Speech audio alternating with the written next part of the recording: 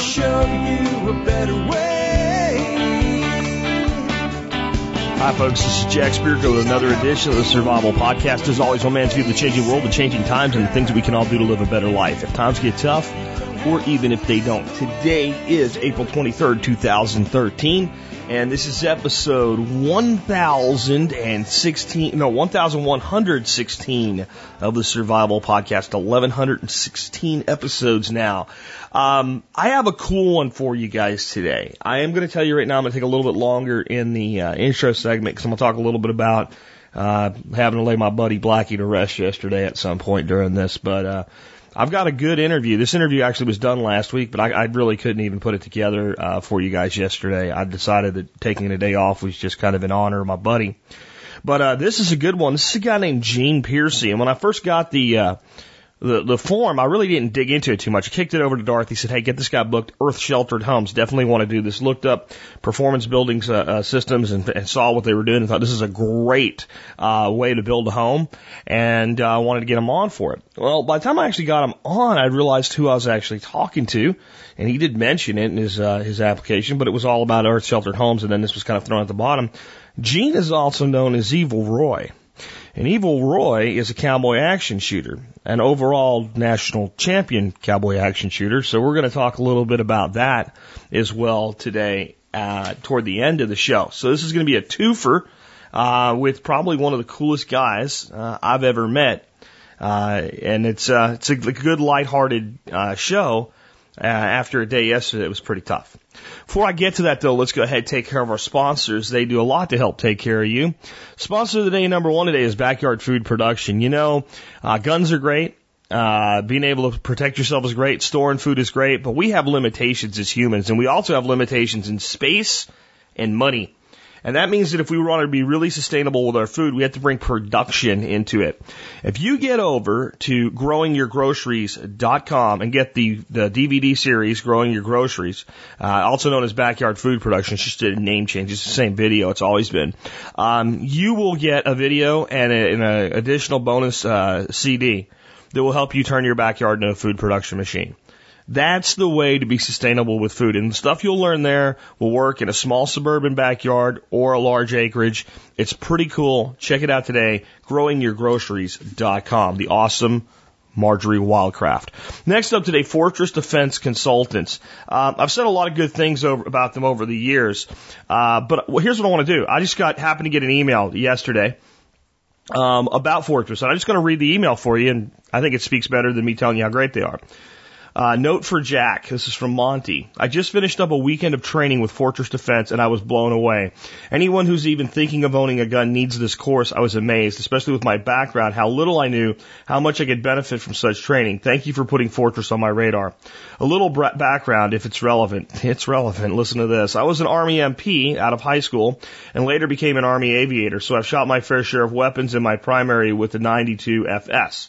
I have buddies who recently purchased pistols, and I told them we need to go shoot. Because I listened to your podcast, I was aware of Fortress Defense and thought this would be better than taking them to a range. I honestly learned more than they did as beginners. I had more bad habits to unlearn, but more importantly, I learned what it means and the responsibility involved with owning and carrying a weapon. Thanks again, Monty.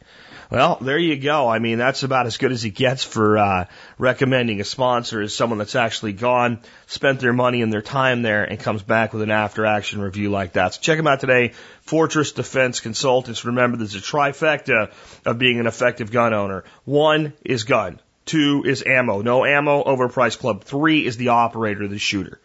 And you get that with consistent training. Check them out today, fortressdefense.com. Remember, if you cannot go to Indiana where Frank is, he will come to you if you put together a small group of shooters and get in touch with them on doing customized travel training. They do that for groups that are large enough. All right. Next up, I want to remind you guys to check out our gear shop. We have some cool stuff in there. Kelly does a great job of running that. I know that the first time around we had some issues with the gear shop. It didn't work out. We eventually had to close it down. But I have got a guy now running our gear shop that just run things 100% like a pro because this is business. Kelly's been in the fulfillment industry for many, many years. This is what he does for a living, knows what he's doing cold. Check it out today. Check out some of the cool shirts we have, the Sentinel stuff. We have some really cool stuff coming down the road eventually as well. Check us out today again, tspgear.com. Last but not least, do consider joining the member support brigade. If you'll do that, you'll get you get access to content that's available nowhere else. You also get discounts to over 40 vendors, so your membership will actually pay for itself if you're purchasing stuff at all in the preparedness industry. Before I bring Gene on, I want to say a couple things to the audience. Yesterday was a hard day. Yesterday was tough. For those that maybe don't read the blog and only get the audio of the podcast, our dog named Blackie, who we've had for 16 years, we had to take him to the vet and have him put down. He pretty much crashed on Saturday. And, and it's a Saturday and it's like Saturday midday and it's really tough to find a place to take him without taking him really far. And the dog hated the car. He hated the vet. So you got two things he hates and you just don't want that to be the last thing, that's there. So we also knew Matthew was coming on Sunday. So we decided to see if he'd make it through the night, and he did.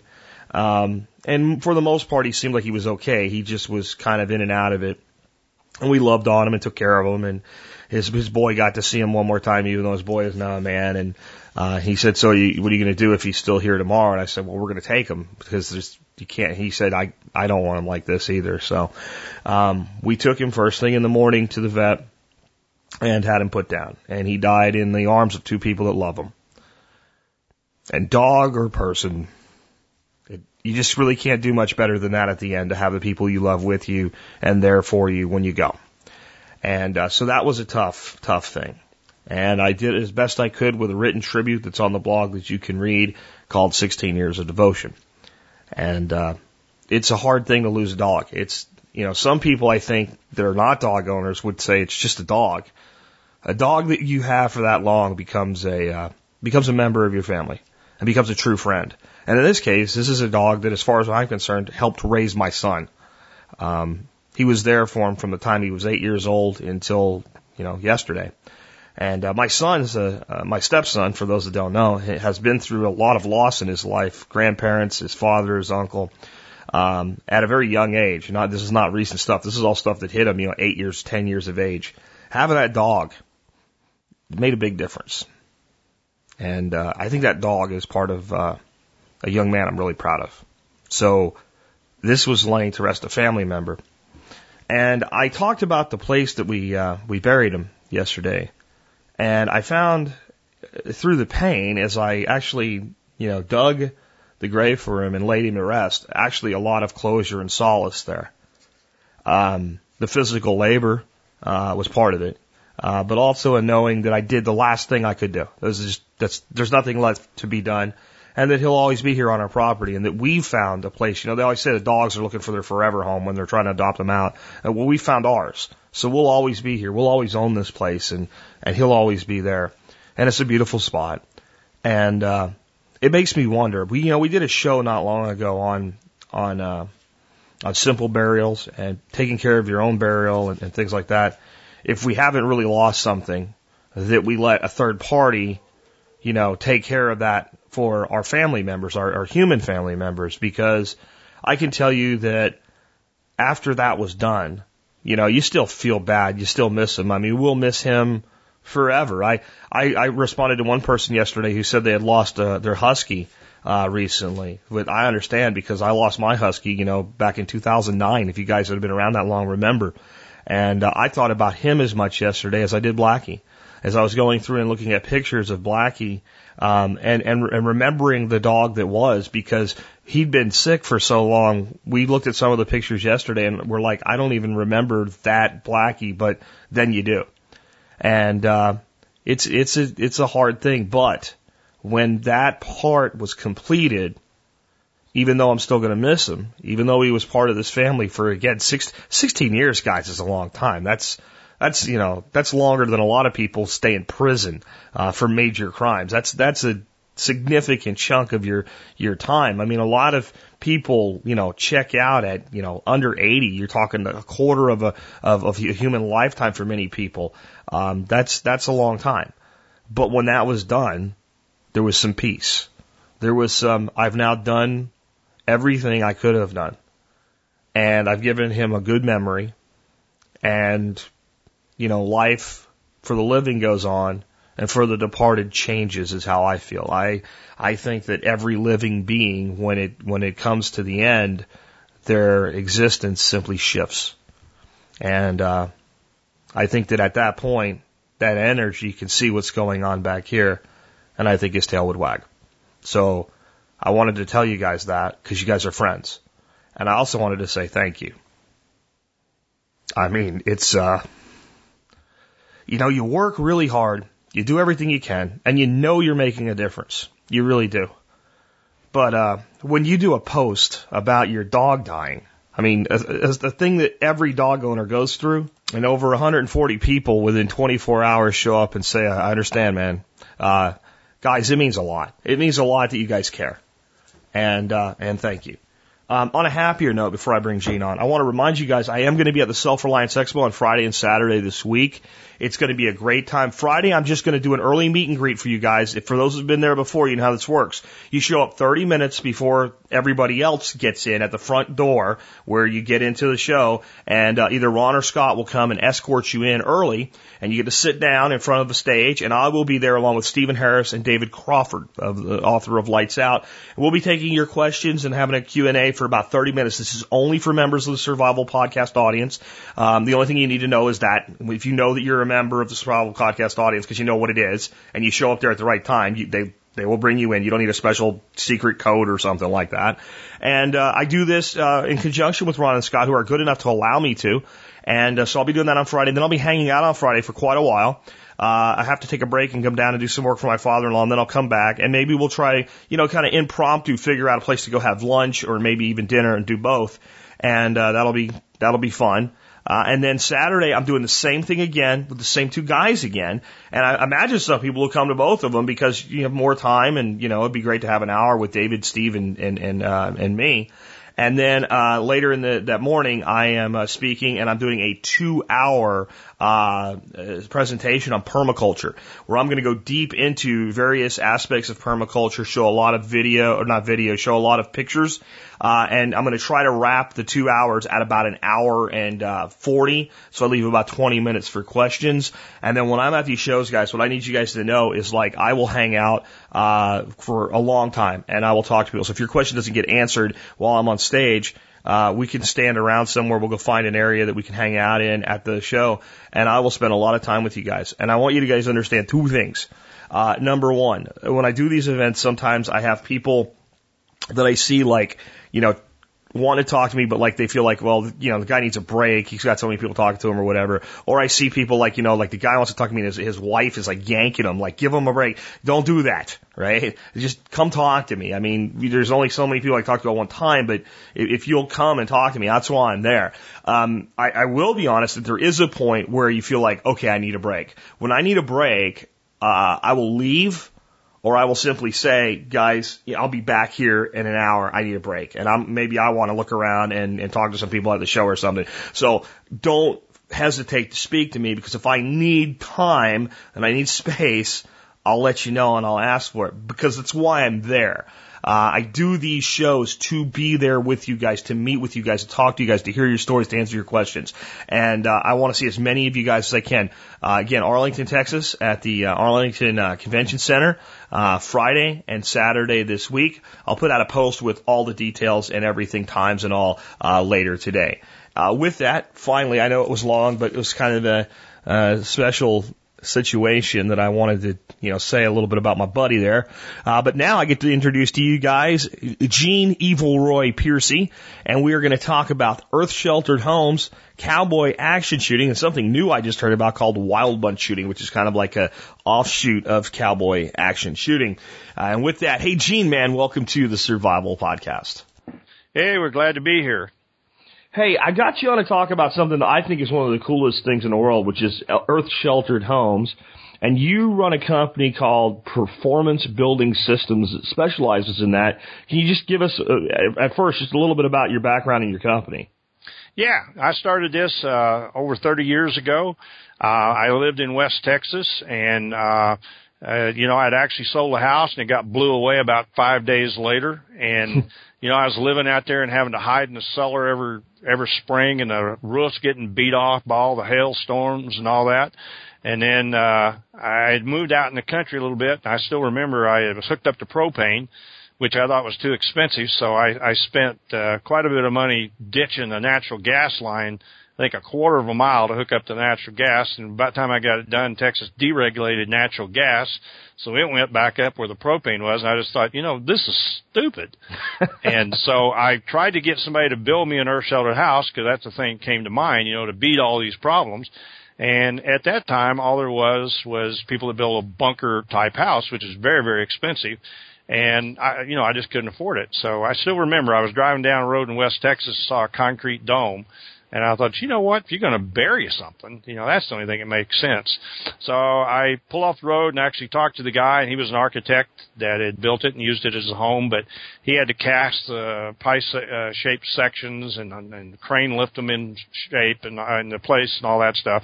So anyway, I figured out a way to build concrete arches and domes and patented it, and it turned into a business. It really wasn't my plan to start with, but we've been doing it over 30 years, built lots of stuff. We actually supply the structural forming system to use to build the structure itself, which is the hard part. And with our stuff, it's fairly easy. We've had do-it-yourselfers actually build the shell. And, you get 2 stories, lots of glass, so we do, you get a lot of solar gain typically. And, we've done some interesting projects. We've done everything from all-out bomb shelters to what we normally do is pretty standard 3-bedroom, 2-bath type houses. We've just done some great projects, and it's been lots of fun, and the houses really do work. Yeah, they look awesome. So what you guys do is you provide structural components. You're not actually like a turnkey operation. Yeah, that's correct. We manufacture the stuff in Phoenix. We help with the plans and engineering. In fact, we insist on doing at least the engineering and plans for the shell. And we wind up usually doing it for, the whole structure normally, but it's used to build the shell. And the reason we don't have a crew that goes around is because, we're in Colorado fixing to move it to Texas. And if we had to send a crew out, it'd be very expensive to do that. And, it's set up so a local contractor or do-it-yourselfer can do the shell, and the inside's all pretty standard stuff. Yeah, I was going to ask about that. As I'm looking at these homes, other than maybe some of the shapes of the walls that have a lot of character and things like that, the inside is finished out the way you would finish out any home. What's really the magic and the difference is the outside shell and then the earth sheltering that goes with it. Yeah, you're right on. Once you get on the inside, it's 2x4 sheetrock walls. The front wall itself can be made out of anything from, we've had them made out of logs, glass block, 2x6s, masonry, whatever. And so that part's pretty standard. But the shell, if you were to do that on your own, that is a very tough project. And using our stuff, it's actually fairly simple. But, the first one was a nightmare to get going because of all the stuff we had to do to build one structure. Well, now you or anyone else can call us, and we can supply that to you and make that shell fairly easy. And they're a nice place to live, but the electrical, the plumbing, the interior walls, floor covering, all that stuff's pretty standard stuff. So you're exactly right. The shell is the tough deal, and once you get that up, it's pretty easy. And quite honestly, to me, the shell's the easiest part of the whole project. One of the problems I had as I looked at a new house, and I ended up with pretty much a standard home, was securing financing for things that were unique. For instance, it wasn't an underground home, but it was a geodesic dome. And the price on it, I just considered a steal. I mean, the kitchen looked like it was worth $60,000, and the house was a little over $200,000, and it was on 8 acres. But I could not secure financing for it. Is that an issue for people a lot of times with trying to build a structure like this? Well, that's a really good question. It can be. The very first one we did in Phoenix was actually an FHA financed home. I think the two after that were VA. But Yeah, it can be. I would say that most people who want them get them, but it's not as easy typically as going down and buying a tract house. And the reason for that is it doesn't have anything to do with the structure so much as it's the appraisal process. You know, I was a real estate broker and had a company that did that along with this stuff for years, and I'm very familiar with appraisal stuff. But the appraisal things might be, give me 3 comps in a 1.5 mile radius last 6 months or something. Well, you're not going to find that. And so that in itself throws the house into a non-conforming loan package. And these lenders anymore, there's not that much stuff held in-house. There are generally some, but basically they package loans up and sell them to investor groups and all that sort of thing. And they don't want much in the way of unconventional loans. But, you know, when I came to Durango, we did that first one in Phoenix. FHA came to Durango. I financed it conventionally. I had real good credit and, you know, some down and all that. But the local lender, they held a certain percentage of their loans in-house. They just simply held it.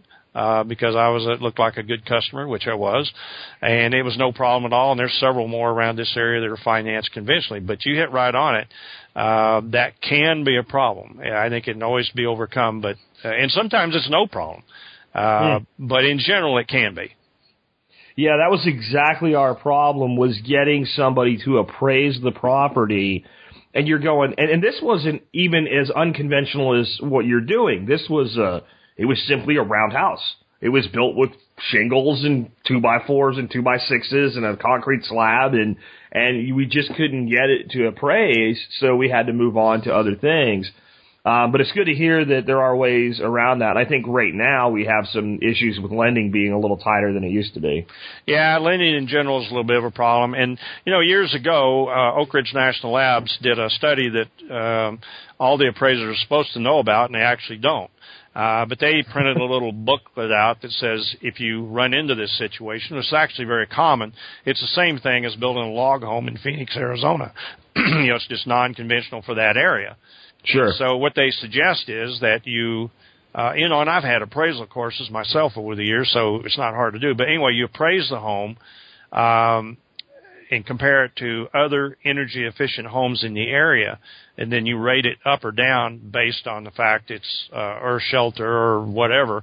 And, you know, in Phoenix, we did so many of them that they actually added value to them. There was an appraiser there that years ago did those, and he added value because they're obviously a better value. Sure. Especially in Phoenix, where it's so blasted hot. Well, what got me is I was like, you know, apparently this was down in Mansfield, and like the city of Mansfield has no problem appraising it so they can tax it. Oh yeah, you know, that's a very good point. I've never had somebody from a taxing agency come to say they can't figure out a value. They always got a value. And they do what normal people would do. They look at the square footage, how much land there is, and it's a house. It's 4 bedrooms or 3 bedrooms, and it's got X baths, and what's the market rate on that right now? Yeah, that's an absolutely great point, because, you know, we just had ours done, I think, a year or so ago again. And the guy, you know, he wanted to know how to figure the square footage because it's a little different. But yeah, there was no question. I'm paying the same tax rate as the guy next door. Sure. Now, you know, we're talking about earth sheltered homes today. So why should people consider doing this? Well, you know, our business is always better in hard times, which is now. You know, people get worried about energy cost, safety. You know, safety is a big issue right now. And, you know, whether it be from natural elements or man-made stuff or whatever. And so our typical customer is, I would say, a real conservative person who's interested in safety and energy cost. And, you know, I was talking to a guy up in Oklahoma today, young man and his family, and they want to build one, and they live in, you know, tornadoes and all that rough weather West Texas has, the same thing. And they want a safe place. And, you know, the idea of just being earth sheltered makes a lot of sense for a whole lot of reasons. And so our average customers, you know, that's kind of what we're doing. The other thing is the real tree huggers. I mean, the violent, you know, green, you know, just wild guys, they never build them. I get all kinds of calls from those people. They want me to build them one so they can show it.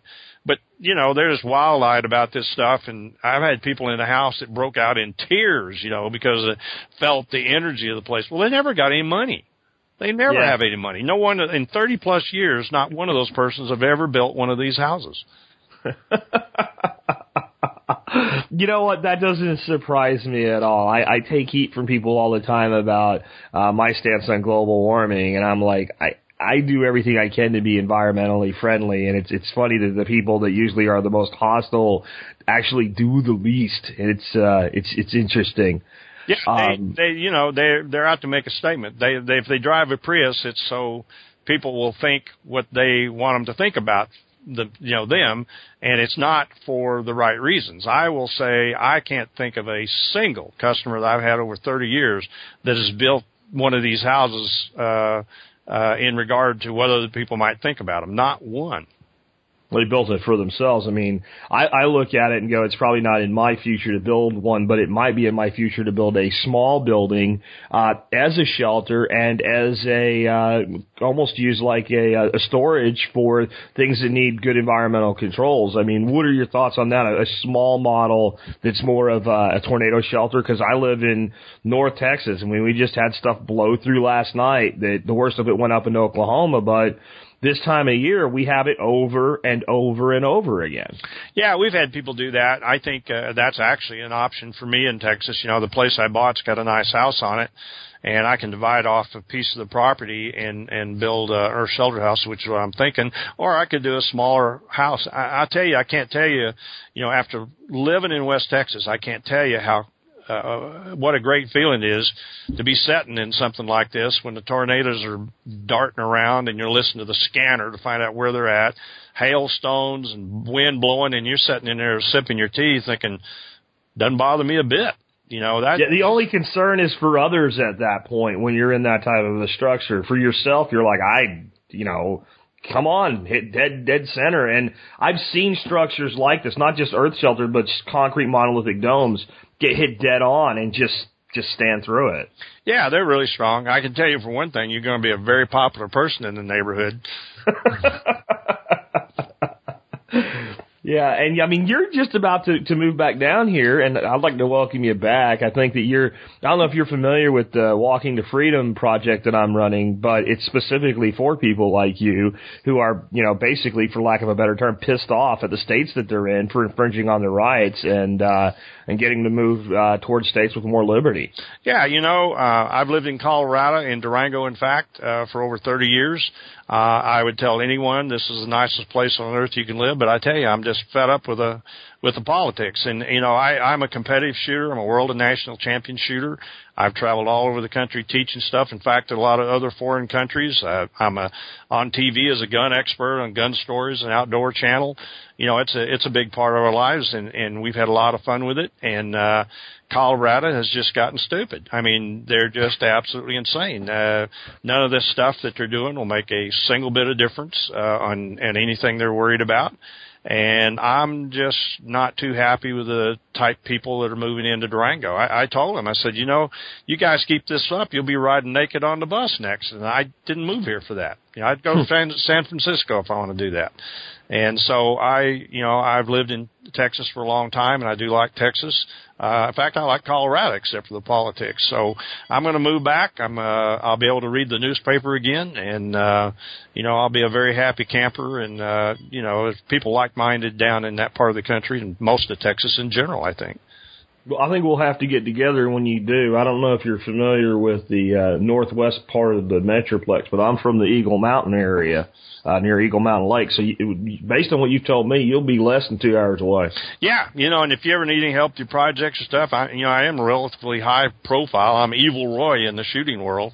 It's cowboy action stuff. I'm really well known with that. I got products named after me and all that. So, I'm having a good life here with the earth sheltered stuff. We've done everything from very expensive homes to most generally modest price houses to all out bomb shelters, and then I get to travel all over shooting and being famous. I mean, it's a great deal. See, and I didn't know how involved in the shooting world you were when I first got the interview set up, because it was based on the earth sheltered home. So what I'd actually like to do is ask you a few more questions about that, and then I'd like to talk about guns a bit, because I think it's a unique opportunity that I didn't anticipate. But I want to try to split that in two, so to speak. because I do want to get a few more questions in about earth-sheltered technology. Specifically, how does a person that wants one of these homes go about getting it built? Well, you're asking very good questions. I just got off the phone with that guy in Oklahoma, and he's a pretty typical guy. He tells me what he needs, as far as, he's looking for 4 bedrooms, which anymore is a pretty large house, and that kind of gave me an idea of what structure to go with. You need a larger front because we typically put bedrooms up against the front to meet ventilation, egress, and lighting, natural lighting. And so we kind of figure out from that, okay, then you rough sketch out a floor plan and not go into great detail because that's what the draftsman will do. And we kind of figure out, what size structure. We quote plans and engineering. The structural costs are on the website, so you'll kind of know. We always want to look at it at the time of the order because steel prices are not very stable anymore. But in general, they're about what they are on the website. And then we draw the plans out. They're engineered by a guy. I mean, they're before that site, his exact site, so we need a soils report. And at that point, you take the plans, and somewhere along the deal there, the guy's got to check into his financing and get that worked out. And then we've never ever had any trouble with building departments. We do design to uniform building codes and meet light ventilation egress stuff. And, we've done them in California, which is the hardest state to get them done in, any house in California. But so we generally don't have too much problem with that. And as far as building it, you're either going to contract with somebody who's not going to know how to bid it because he hadn't built any, so it's usually time and materials. And we have an awful lot of them that are self-contracted and, in fact, self-built. So that kind of eliminates the contractor deal. So, the problem with our business is it's not as easy to do. You can go just like your house. That wasn't as easy to do as going down and buying a regular track house. But I don't want a regular track house, and a regular track house will blow away in the wind. I don't want that. I'm a real practical person. I like things that are substantial, and I don't like worrying about stuff. So, back in the old days out in the prairie when they had all this, guess what? They built dugouts. So it's a pretty natural thing to do in extreme weather or extreme climates. But that's kind of the process. So on a cost assessment, compared to a conventional housing, where is the premium or the cost savings at?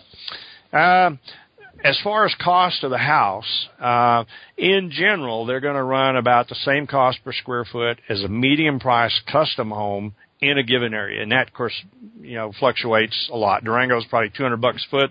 Oklahoma, most of Texas, probably $100 or so.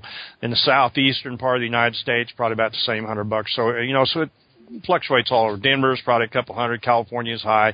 But anyway, that'll give you a ballpark idea of what it's going to cost. And then you just kind of go from there.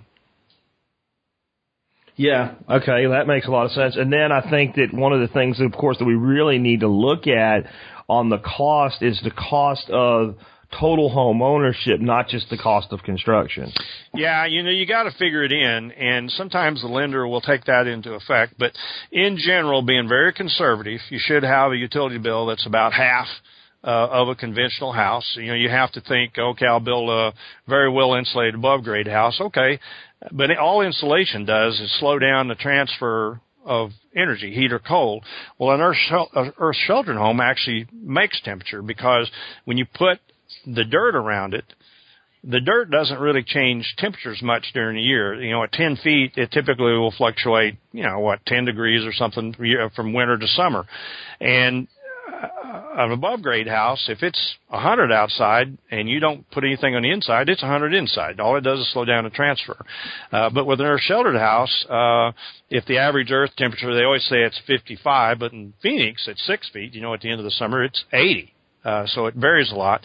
But basically, if you don't put any heat into the house, it's going to take on the temperature of the dirt around it as opposed to the air around a conventional house. Plus you have the advantage of wind chill not having any effect. You can blow a 40-mile-an-hour wind across the dirt on this thing. It has no effect. You blow that across a house, above-grade house that's even heavily insulated, it will have an effect. And so, okay, you got that. Maintenance-wise, there's really not much to do on the outside. You need to waterproof it correctly and insulate it before you fill it up, or backfill it, and all that. But, I would say the external maintenance costs, the utility bills, and in West Texas, in some areas where they have extreme weather, usually you'll get about the lowest insurance rate they got. Now, in Durango, it doesn't make much difference because we don't have really extreme weather as far as damaging winds or that sort of thing. But we've done some of them in West Texas years ago, and they seem to me like they always had about the least expensive rate they could find.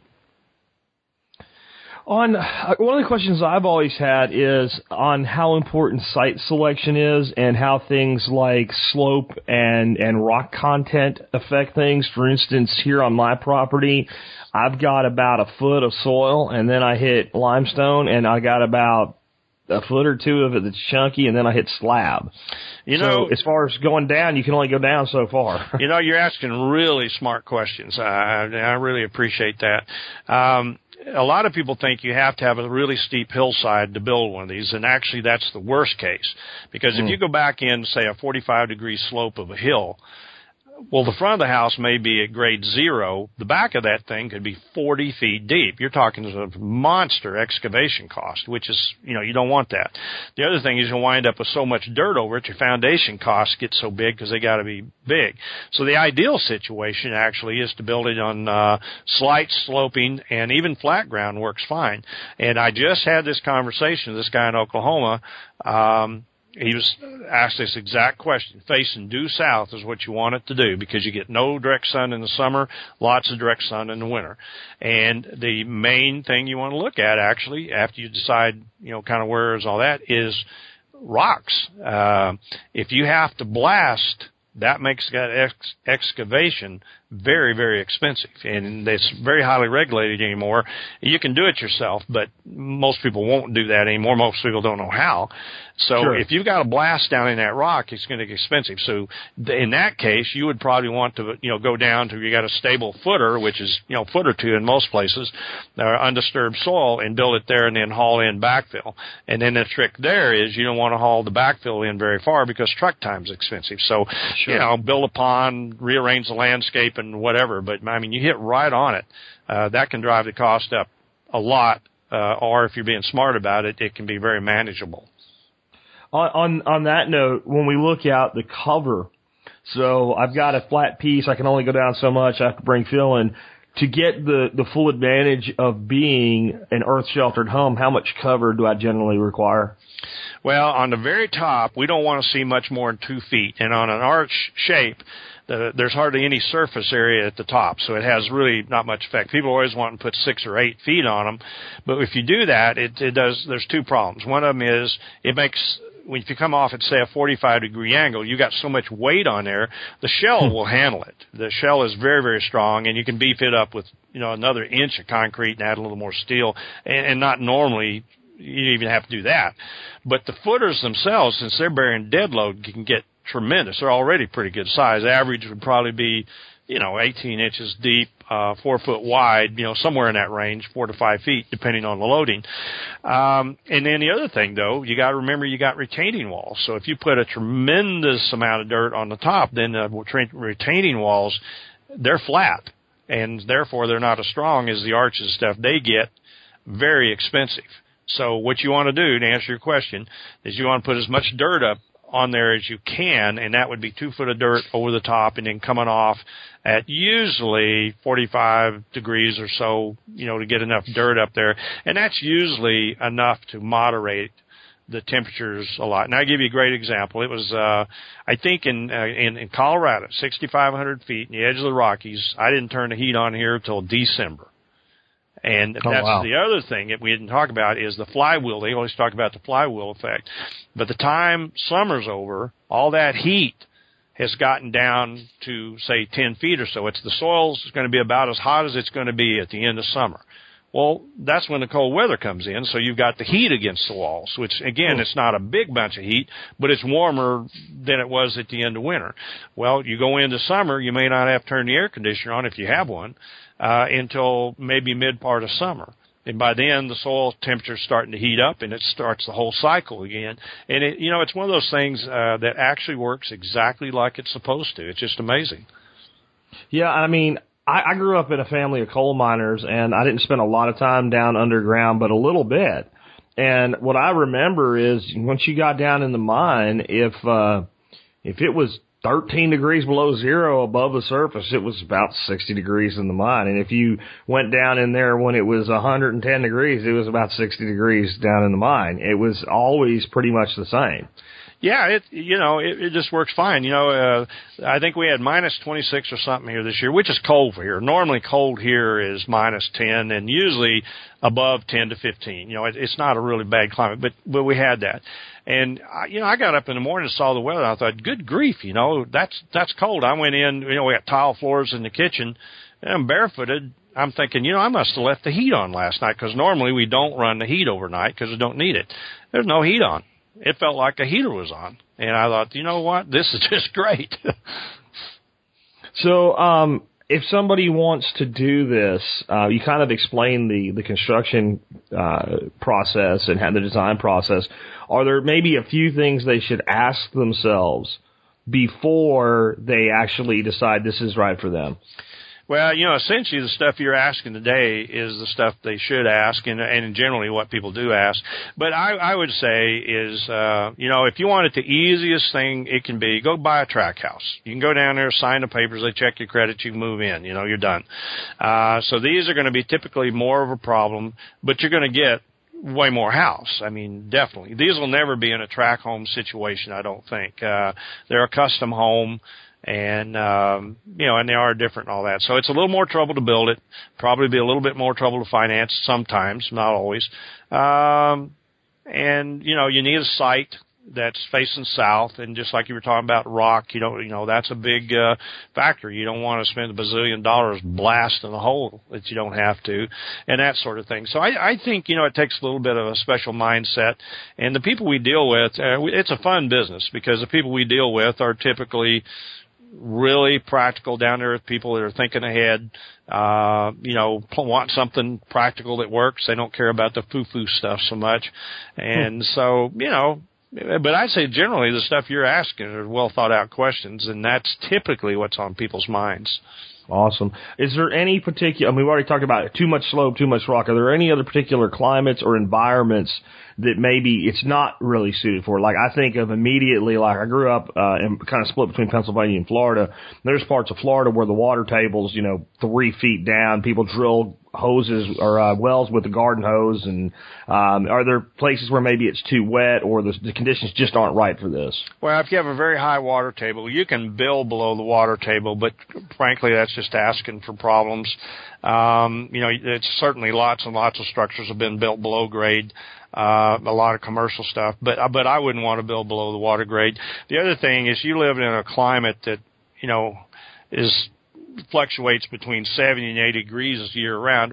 What would you need one of these for? Except the one thing is you live in a climate like that, you're going to have hurricanes typically, and that is a good reason to have them.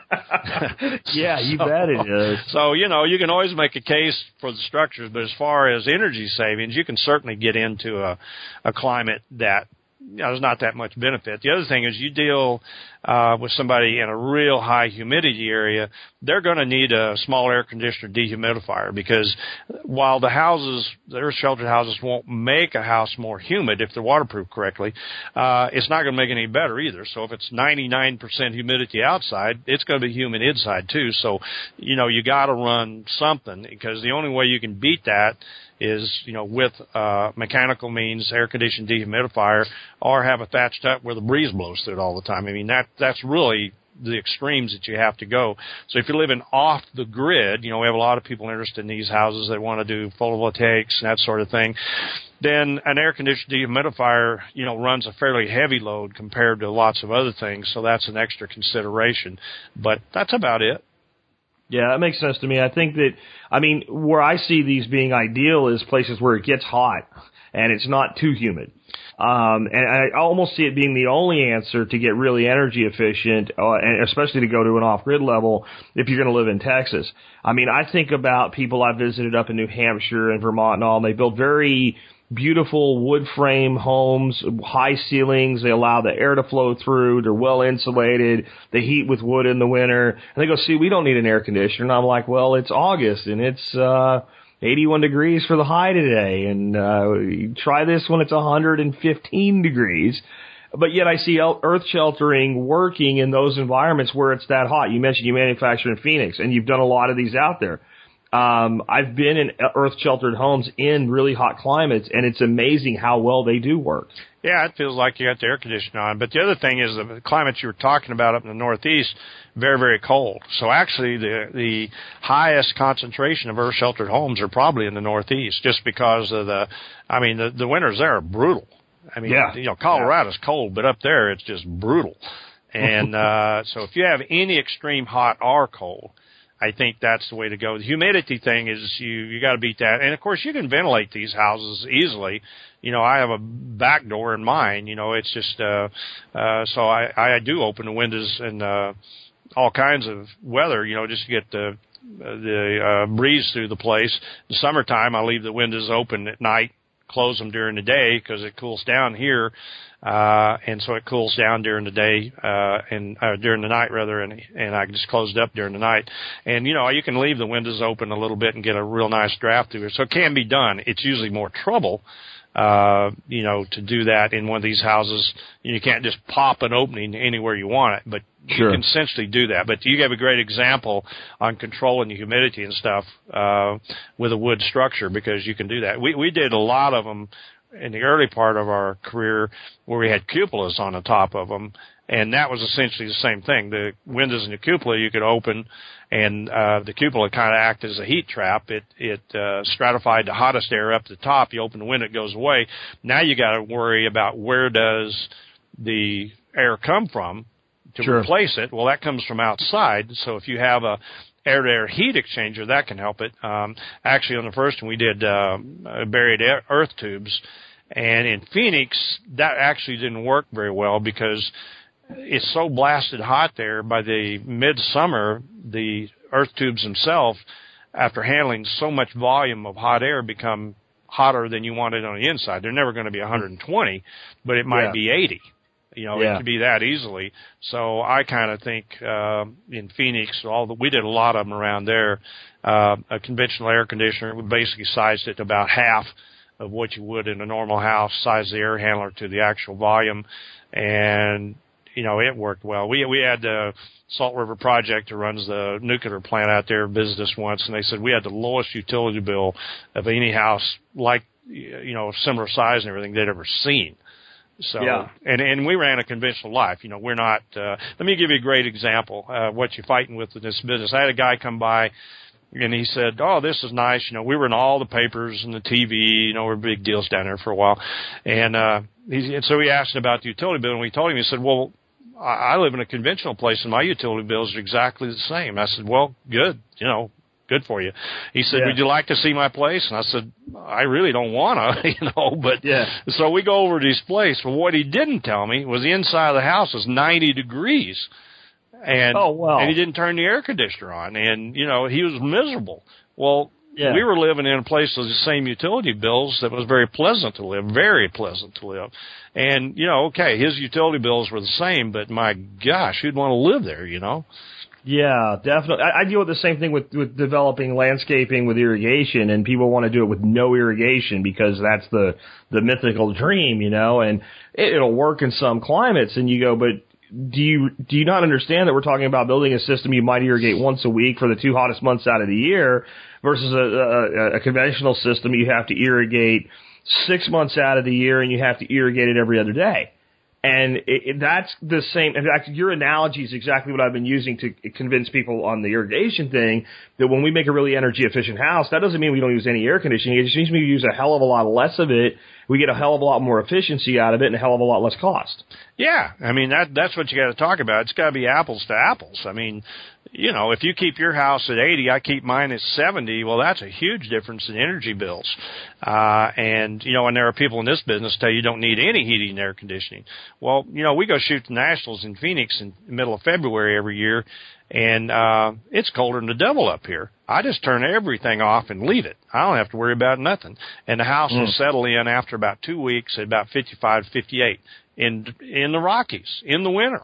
The worst month, it's does good. So if you can live with 55 to 58, okay, I could make some wild claims. You don't need anything, but that's not the way most people live. Put on a sweater, you're fine. And, in a survival situation, the total utility grid goes down. It won't affect my lifestyle that much. You can live at 55 then. Yeah, definitely. Yeah, hey, I can live in this place just fine at 55. I may not want to, but I'm not freezing here. I'll just put on a sweater and deal with it, 55 is better than 10 below. Oh, yeah. One more question on this, and then I want to ask you a few things about kind of the evil Roy side of things with the guns. Sure. One concern I've always had with anything earth sheltered, and this is probably a lot to do with the fact that I grew up in mining country with basements up there where we have radon issues. Are there concerns about that? And is that somewhat geographic in nature? Yeah, it's geographic, but the answer to radon is just simply ventilation. And actually the other thing is the radon comes in typically through cracks in the walls and that sort of thing, which, with a thin shell, all the loading is compressive, so it's actually pushing the structure together. And so typically, we've never, as far as I know, we've never had anybody with a displacement crack in a shell. I mean, that would be not a good thing, but it's all pushing together. You do flat roof, flat walls, flat floor, all the forces are trying to push that apart, and you can break them. It's like a flat retaining wall. And so to answer your question, I think it's probably a good idea to run an air-to-air heat exchanger in any airtight house. Now, I don't have one in mine. I can just open the windows, but air-to-air heat exchanger, uses the outgoing air to condition the incoming air, and they're, 70% efficient or 80, whatever they are, and they run on 60 watts or something like that, real low-powered fan. And so you can pretty much defeat that with that. But if you don't ventilate it any with an airtight house, and these are extremely airtight, you have internal pollutants as well.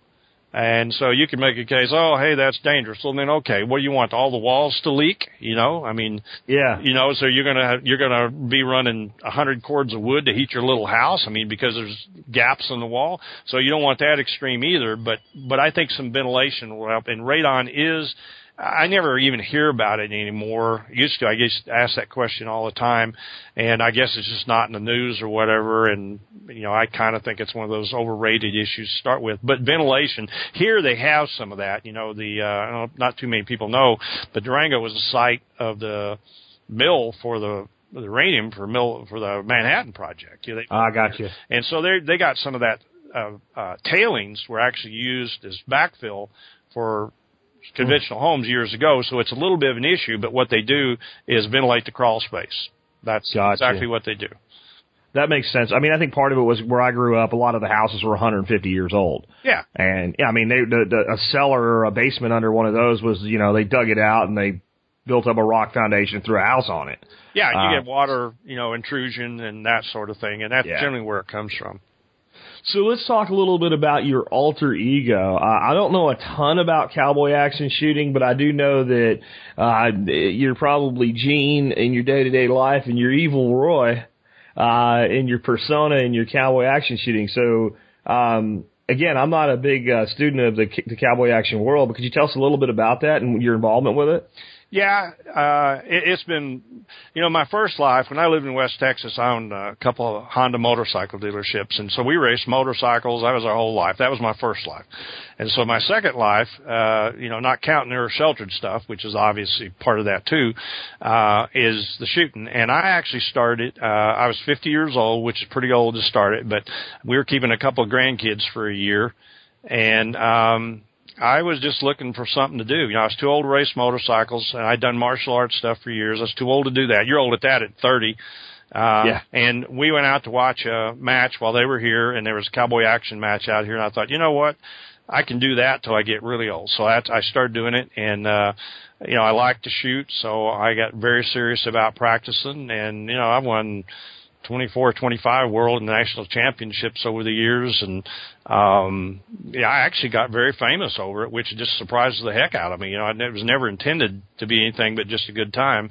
And, it's just been lots of fun. And again, I think I said earlier, we've taught schools, all over the United States. We've taught them in Finland and Sweden and Norway and New Zealand, and I'm extremely well known to that. I actually got in Forbes magazine because of my shooting, if you can imagine that. I've been in business my whole life, and Forbes magazine sent a little Jewish guy out to the shooting school in Cheyenne one year to write a thing about leisure. You know, he ran the leisure thing. Of all things, I got in Forbes magazine for shooting. I just couldn't believe that.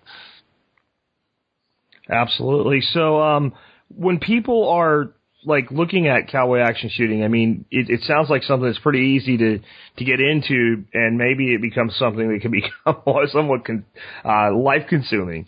It can, and for some people it is their life. You know, they travel around motorhomes and fifth wheels, you know, pretty much the whole year doing it. But you know, it's like any other sport. You know, you could say it's a lot like golf, and I've never played a single round of golf, but your average shooter's a duffer. Just like golf, just like anything. You know, Tiger Woods is never competing against 40 million golfers. He's always competing against 5 people, you know, the guys he's got to beat. And it's the same way. If you do it on a casual basis, your concern is going to the local matches and beating your buddy Fred or whoever, and going out and eating lunch afterwards, great time. And it is fun. You know, a lot of people do it because they like to dress up like cowboys and all that. So, you know, in this sport, it's dress to shoot or shoot to dress. I mean, you know, and they get a little bit of criticism about you guys aren't serious enough and all you're doing is dressing up. And there is certainly that part of the sport, which is as good a reason to shoot as any. But if you're actually trying to win something, you know, I'm 70 now, but when I was shooting hard, I was shooting 5 to 7 days a week, sometimes twice a day, working out in the gym and loading at night to get to where I could win big matches. And it is extremely competitive at that level. I'll be the first to admit that combat shooting, your average guy may be more serious than your average cowboy shooter. But you take a look at what some of these top shooters are doing with old single action, lever action guns. They'll run them every bit as fast as you can run a semi-automatic, and maybe even faster. The guns are very, very quick. I've been really amazed at some of the stuff that I've seen you guys do. It does seem almost unbelievable. Some of the stuff that we used to watch in Old West movies, that I'm sure was not accurate for the time, but in of itself seemed impossible. And I've seen reality do things as far as speed and consistency that even the old movie people didn't go that far out on a limb. Well, yeah, and a lot of people think this is fast draw, and I should explain what it is. It's not fast draw. Fast draw uses blanks, shooting at balloons, whatever. This is live ammo. Sure. 2 pistols, rifle, and a shotgun. You know, single action revolvers, lever action rifles, either a 1897 pump or double barrel shotguns, real round. Shoot at steel, 5 seconds for a miss. And so it's real ammo and all that. They usually use pretty low powered ammo, but nevertheless it's full ammo, real ammo rather, excuse me. And it's amazing what they do. I mean, of course, John Wayne take a shot at somebody with 100 yards standing on a bluff with his pistol, knock him right off there. And of course, that's not happening. But those guys, even in the movie stuff, they can't even comprehend what you can do with a single action pistol. There's guys shooting these pistols that can shoot them faster than you can pull the trigger on a Glock or a 1911, all but a few of the very, very, very, very top shooters. But, I do demos with my single actions. I can get 2 shots off with the split between the 2 shots. I can get it down so fast the timer won't pick the shot up, and that's down to like a .08 down here. Now, I don't shoot matches that fast. That's just a show-off speed. But there's actually guys that are running the matches with .2 and under splits. That's very hard to do with a modern gun. I mean, you get on target and line up the sights and pull the trigger to hit anything, .2. But there's guys that routinely do that and actually faster. So it's just truly amazing. Plus, it's the main thing I got in for. It's just a lot of fun. Yeah, it seems like it. Could you talk about how the skills translate, right? Because you're probably a guy with a carry permit, and you probably carry to protect yourself, but you're probably not carrying a single action army or something in your day-to-day life. But the skills have to translate. Yeah, trigger time's trigger time, and that's a real good question. Is the single? I don't carry a single action. I carry a Glock Model 19, and it's the reload. It's not your average defensive round counts, 1, 2, or 3, or whatever. The problem now is if somebody's after you and your family, you know, this high magazine thing is a great example. Well, how many rounds do you need? Well, you know, your average thing is 1 to 2, 3 rounds, but you get 3 guys that break into your house. It's dark. Everybody's running around. They ain't in one place. A 30-round magazine in an AR is not something you would not want to have. I mean, yeah, sure. Give me that, because you might burn up every round. And you got to remember that cops carry typically 15, 17-round magazines. It's not unusual at all for 2 cops standing back to back to empty those guns at 2 or 3 guys and not kill any of them. So if it's good enough for the cops, it's good enough for me. You know, I'm very, very involved in the gun rights stuff, and I actually testified in Denver here, which didn't do a bit of good, of course.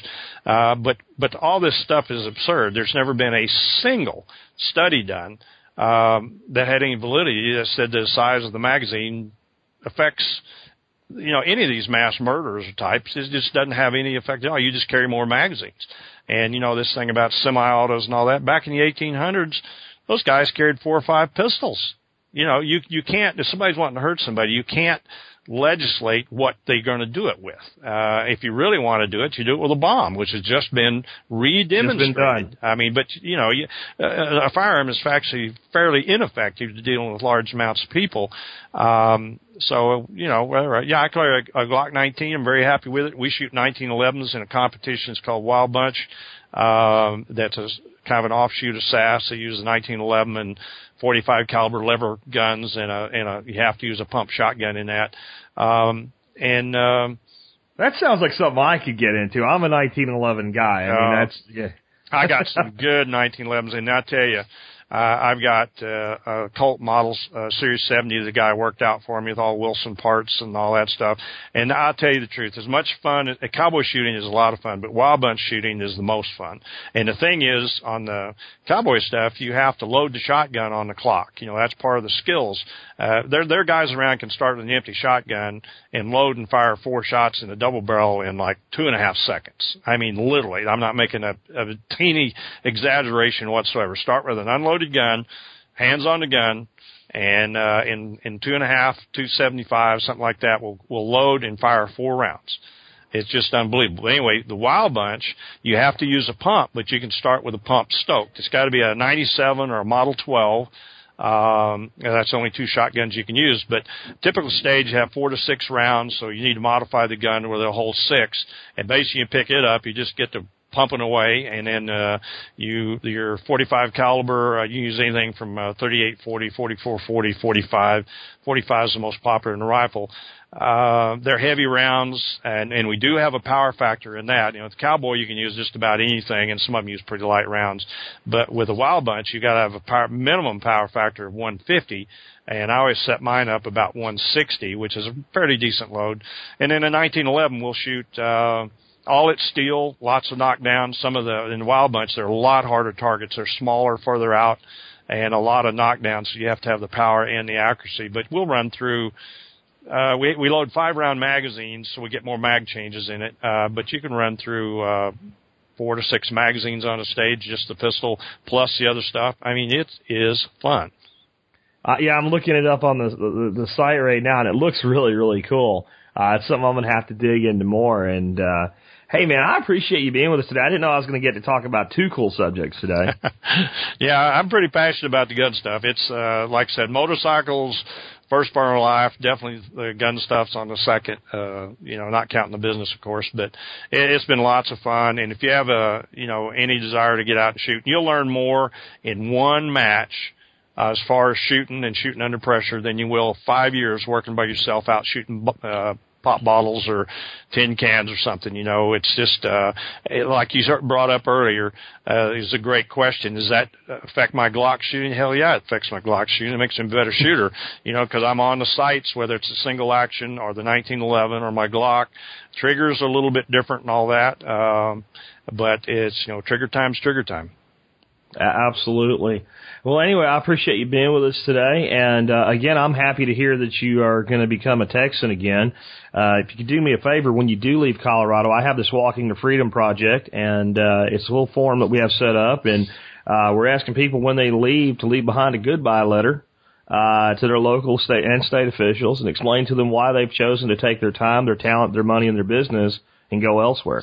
I will do that. Part of that. Actually, in my, I testified to the legislature in my letters to the congressman and all that. I told him, you're losing 2 national businesses. I have CPAs, attorneys, buying Fords to Ford House, on and on and on. That's going to Texas. And it's because you're being stupid. If one of these laws had any effect at all, if it interfered with our rights, I'd still be against it. Fact is, all this stuff is for show, and all it's doing is driving people like me out of the state, which is, I contribute a lot of money to this state, in the amount of money that I bring here and the amount of people I bring here, and it's going to Texas, and I'm thrilled about it. Yeah, because I just can't imagine the guy that's going to go into a theater and shoot people or into a school and shoot people and go, I would like to do this with 30-round magazines, but the state's limited me to 15-round magazines, so when I go commit mass murder, that's what I'm going to use. And I think that the delusional nature of politicians, especially the politicians that know nothing about guns that want to regulate them, is just, it's mind-boggling. You have, I think it's a state senator or a state rep up there, this woman, I don't remember her name, but I played her thing on the air where she didn't even understand what a magazine was. She said once they shoot them, they're gone. Yeah, she's one of the chief proponents of the deal. That's the thing. I testified, and then after I testified, they said, would you mind if I ask you a question? I said, no. I'd be happy to answer it. They said, well, we've had 2 testimonies today that said you can buy a gun online and escape the background check. And I said, well, you can't do that. They said, but we've had to. I said, they lied to you, guy. They lied to you. I'm a federal firearms dealer, have been for over 20 years. It's against the law for me to sell you a gun, regardless of where it's sold. Gun show, I just saw a thing on the news today, the bill failed that would have required a background check at gun shows and online sales. Well, you can't buy them that way. I mean, from a dealer. Now, if you go to an individual and he sells you a gun at a gun show, if he delivers it to you face to face, except in Colorado, okay, that's good. You should be able to sell your own guns. But if you order one, even to an individual out of state, he's got to ship it to an FFL, and when the FFL delivers it, if I put my gun on Gun Broker right now, I put one of my ARs up there, and you look at it and go, gee, I'd like to buy that. I can't ship it to you. No. You tell me you're FFA, I ship it to him, or FFL, and I ship it to them, and then you go there and pay the transfer fee, and they do the paperwork. Right. It's against federal law for you to ship it. And you just touched on a deal. I mean, I can just talk all day about this stuff, but, when John Kennedy got killed, President Kennedy, what did they do? Well, they made cheap, inaccurate rifles hard to get. They didn't want you to mail order. He shot Kennedy with a Italian bolt-action rifle with a cruddy scope on it. So they made those hard to get. Does that make any sense? When Robert Kennedy got shot, they made cheap handguns hard to get. Does that make any sense? It doesn't make McVeigh sense. blew up the federal building with fertilizer. They clamped down on fertilizer. Good grief. Does anybody think that has any effect? It doesn't. It's the stupidest thing you've ever heard. And for people that believe that, I've gone from thinking, well, everybody's entitled to their opinion to they're just stupid. I mean, people would say there's no stupid questions. Have never been the one answering the questions. I'm serious. Sometimes there are stupid questions, and you bring up a good point because, we just had this bombing up in Mass, and people have emailed me, and it almost sounds like a stupid question, but this one isn't. Could this make getting pressure cookers more difficult? Well, and my instinct is no, but when you look at the track record of the idiocy of government, it's not incomprehensible. Now, I think what they'll do, I think there will be people, honestly, that will call for control on pressure cookers. But the other thing that I'm afraid of is guys like you and me that reload a lot, they'll say, they'll discover at some point they had to make something blow up. Yeah. And they'll say, well, he could just walk, even if he didn't, which, who knows what he used for a deal. You mean you can just walk into Cabela's and buy a pound of gunpowder? Oh, my God, we can't have that. So there'll be a big campaign on that. I'll bet you money on that. And, of course, and again, you can't stop some fool that's out to kill a bunch of people unless shoot him. And the other thing is the Colorado shooting, in the theater, was in a gun-free zone. It was the only theater within blocks and blocks and blocks that had a sign up says no guns. Guess what he went to? If I had been in that theater and he'd have started popping them rounds, if he hadn't got us first, I had got night sights on my Glock. I could pull that, shot that sucker in about 3 or 4 seconds, And whatever he'd have got before that is all he would have got. Anybody in that whole theater that had a gun could at least messed him up some. You know, they said he had a bulletproof vest. He didn't. Wouldn't have mattered. But he didn't have one. It was just a vest. And, you know, they're just absolutely ignorant. Columbine, which is the poster boy for these mass shootings, they didn't use they used 10-round magazines. They didn't use a single high cap. Use a double-barrel shotgun. Well, they were running around with high points. I mean, about as low end as you get. And 10-round magazines, the worst guns that you could pick. Sawed-off double-barrel, which bloodied your hands up because they kicked so hard. A cheap pump they'd sawed off, and a high point. And they all had 10-round magazines. So the big poster boy on high-cap magazines is on a shooting that didn't use high-cap mags. Wow. Typical. It doesn't surprise me. It doesn't surprise me at all. And you bring up a point about the ineffectiveness of firearms for this type of thing. It makes a big statement. It's something a lot of people that do it naturally gravitate to. But if I wanted to kill a bunch of people in a theater, I'd probably use a couple bottles full of gasoline and some rags. Of course. I mean, the damage that you could do with that versus a gun, and extricate yourself and disappear without being caught is far more insidious than what could be done with a gun. Yeah, just look overseas. What do they use? Bombs. Bombs. It's just absolutely silly, all this stuff. But the Democrats, liberals, whatever, I know I'll make some people mad here, but they're just all totally for symbols. They've got, you say, well, this will never work. It won't make it. We got to start somewhere. We got to do something. That's the match. We have to do something. Even if it's wrong, Even if it's wrong, even the coverage on this stuff, like, I don't want to say anything negative about the people that, were injured or killed in the bombings, but this is now on our TV 24/7, 365, nonstop until something new comes up. And the reality is more people probably died on the highway in Illinois yesterday. Than died in the Massachusetts bombings. Right, and the biggest school catastrophe actually was in the early 1900s. Some janitor blew a school up with a bomb. Oh, yep. Didn't have a thing to do with that guns. Before. So, but all this is just we got to do something. Just make us look good. We actually did something, even though it didn't do anything, whatever. And it just, it makes you ill because every time we're just living from catastrophe to catastrophe with our rights. Every time something happens, you can just hold your breath because they're going to take something away from us. It doesn't mean anything, and it's just a matter of time. If they continue along that path, you have no freedoms. It's not whether they're going to do it; it's just how long it's going to take them to do it. Well, come on back down to Texas, Gene. We're working on a law down here that basically says unconstitutional federal gun laws will not be enforced in the state of Texas, and gives local officials the authority to arrest federal officials who try to enforce them. That's kind of the antithesis of what Colorado and Connecticut and other states are doing. Well, listen, you want any help with that stuff, you let me know. We won't be too far apart. Maybe you can come down and shoot with me a little bit. I'd love to, man. I'll bring my 1911 and you can school me on cowboy action shooting as well. That sounds great. All right, Gene. Well, thanks for being with us today. And folks, with that, this has been Jack Spirko today, along with Gene Pearcey, helping you figure out how to live that better life if times get tough, or even if they don't. It's in our food these days, it's on our TVs. Sometimes we forget we are what we eat. I don't know the answer. It's like there's nothing I can do. It's the price we pay, I guess, when we follow all the rules. There's a better way to do this.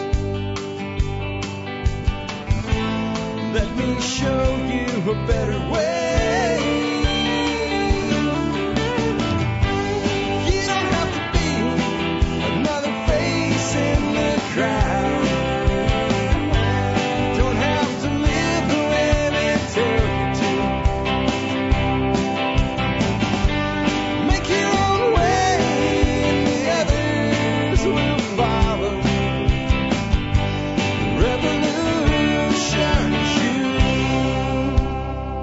Revolution is you.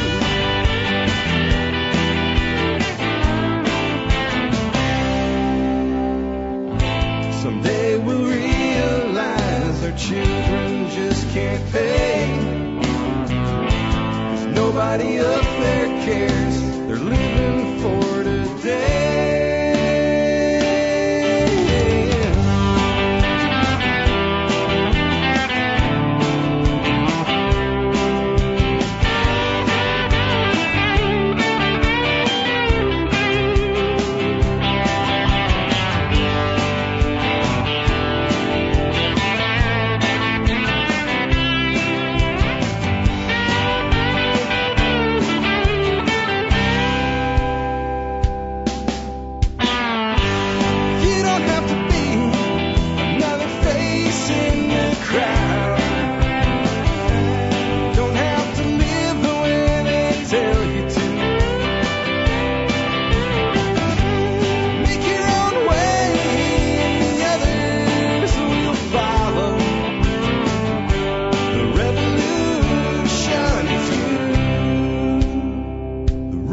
solution.